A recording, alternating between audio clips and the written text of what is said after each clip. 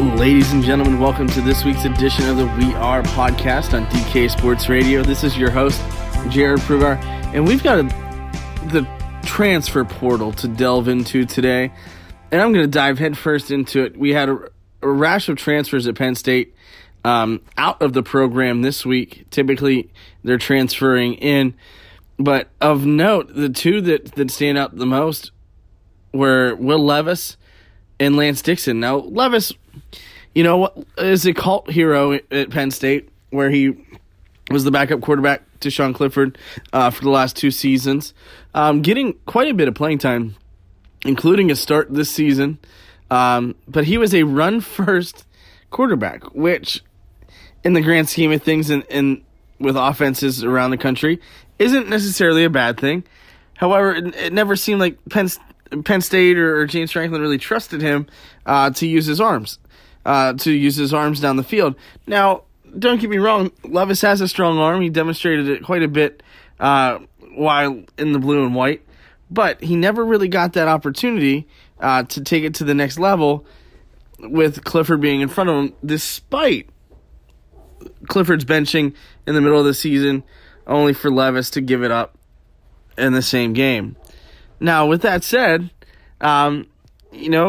you look at Mike Yurcich's offensive philosophy, and Levis seemed to be the square peg in the round hole there. He wasn't going to be featured as a runner.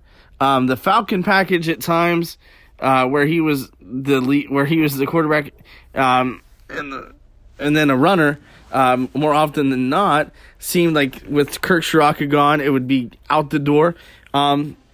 And no disrespect to the Falcon package, but much like the Lion package under Tommy Stevens, it just did not work well at times, and at times it was great in short yardage. You look at 3rd and 2s, 4th and 1s, and it was about as productive as anything you're going to find, being that it's a play designed out of shotgun, and you've got a bulldozer for a quarterback as the guy running the football. So you've got that.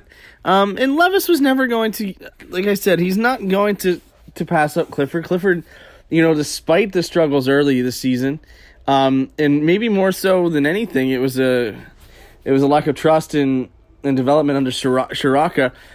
You just never know what was really the cause of the issues early. And with the lack of an offensive line that was successful, with the lack of a running game, with unproven receivers, it's always possible that, there's just a lot of pressure on Clifford as the starting quarterback, and ultimately he did turn it around. And with that being the case, then Levis is the odd man out. Now, Levis isn't the only Penn State quarterback to transfer out of the system this offseason, as Micah Bowens transferred, and he will be heading to Oklahoma. Now, back to Lance Dixon. Dixon was a former 5-star recruit, very, very highly touted linebacker out of Michigan. But the issue with him is that he is behind quite a bit of guys in front of him at the linebacker position. And when that's the case, you come to Penn State as this heralded guy, as this guy that can make an impact right away. He played as a freshman, played all 9 games this year, including a start for the Nittany Lions defense, but he just really didn't seem to be the guy that was going to get the starting reps long term. Now, I think it's important to note his high school football coach is now the wide receivers coach at Michigan. There's a little hometown deal there with him being from the state of Michigan, being from the Mitten, and it's very possible that he just did not like being at Penn State.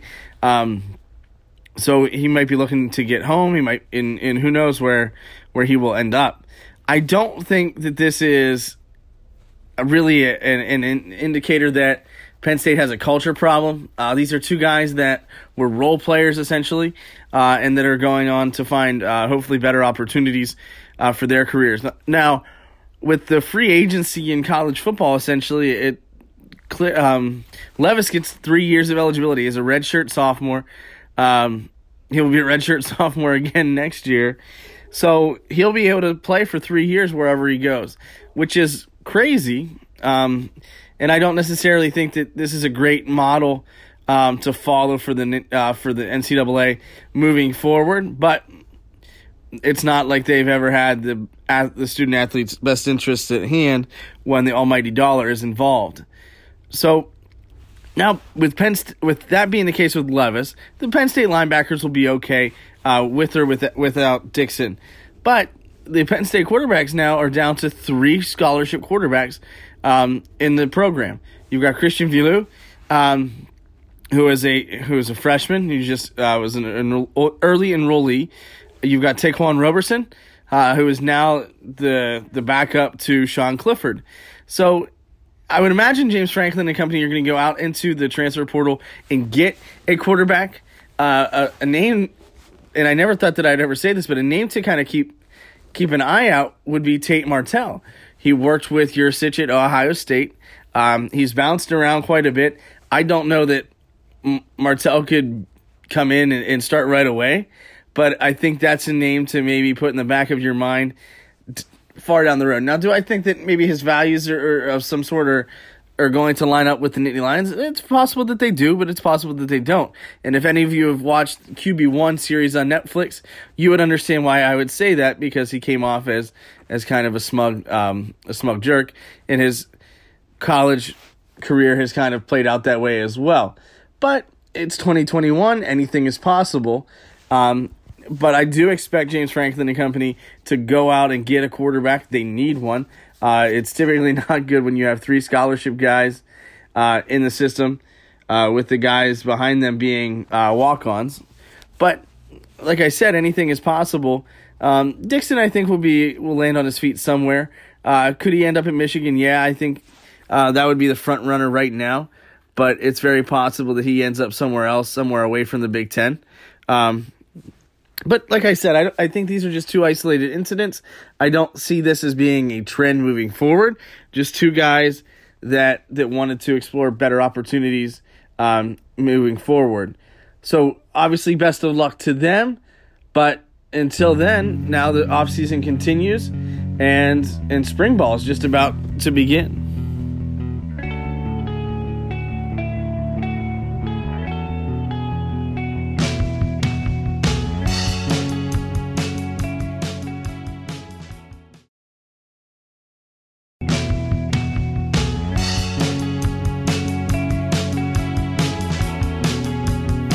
Penn State students have returned to campus, and right around the corner is spring practices, which Penn State Athletic Director Sandy Barbour confirmed would happen this semester. All the other Penn State programs, for the most part, are competing or practicing, which makes it so that Penn State would be able to keep continuing their football practices, their trainings, their different types of sessions. So I think that is good moving forward. Now that the Penn State students are back on campus, the Penn State athletes as well, and it's only a matter of time until spring practices start.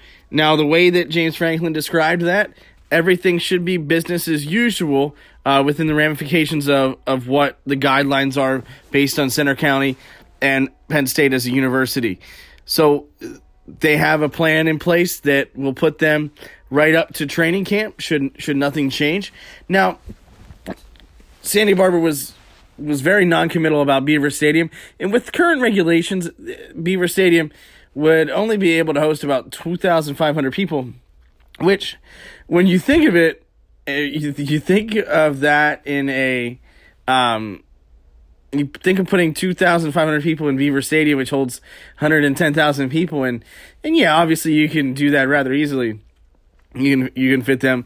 But it would just be a bizarre atmosphere, and it wouldn't be anything more than just families and friends of the staff and the players, which I think is very beneficial as well, getting to see your family before games, after games, and those sorts of things.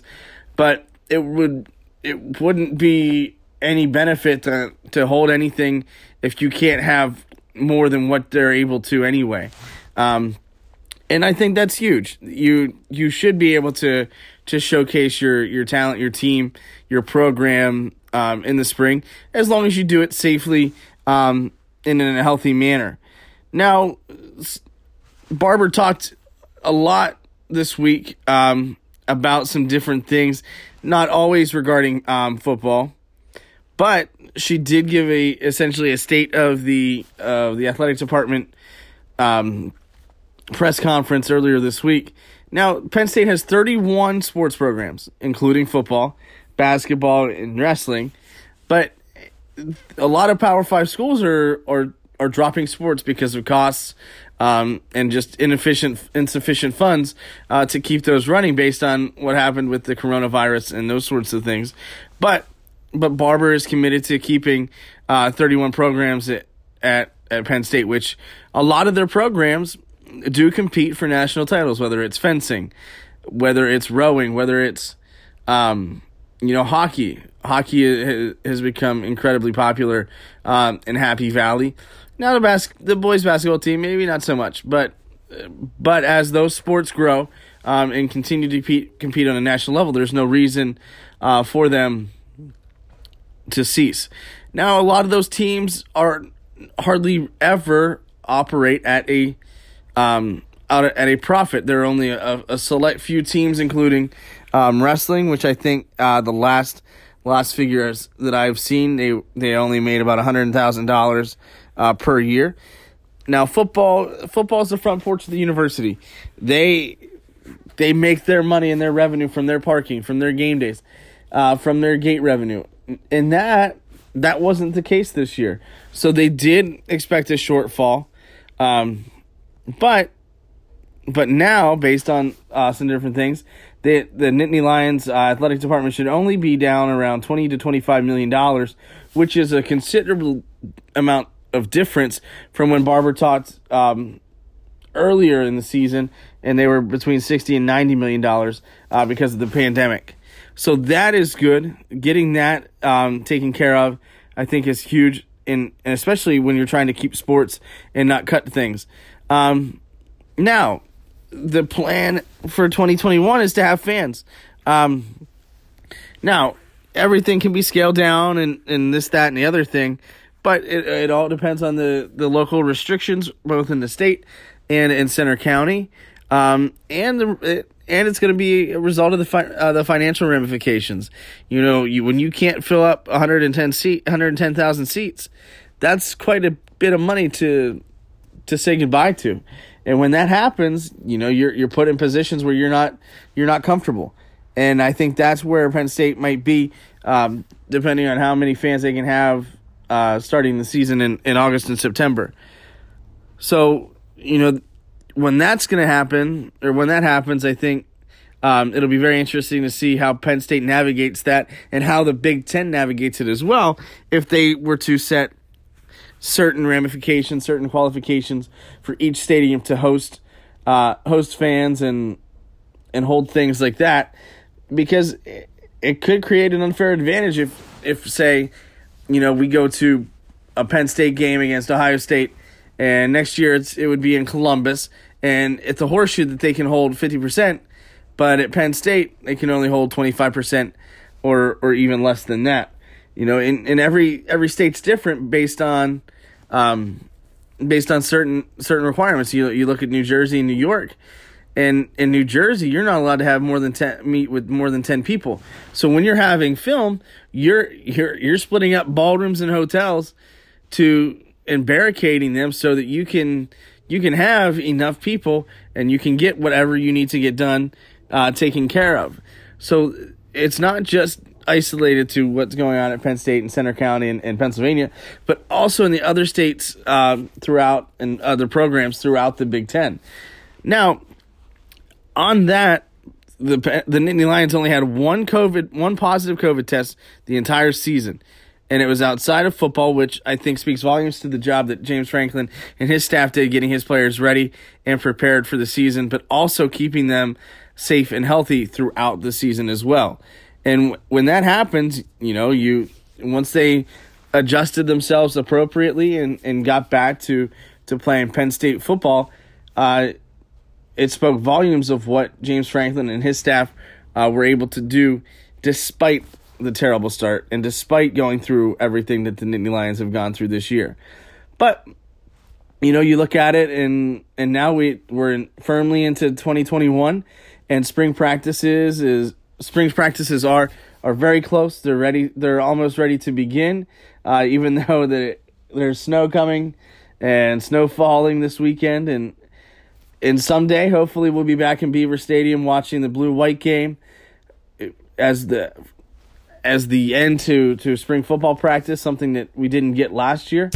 But until then, this has been Jared Pruger on the We Are podcast on DK Sports Radio. I thank you for listening, and I hope you all stay safe and healthy as we embark on the month of February.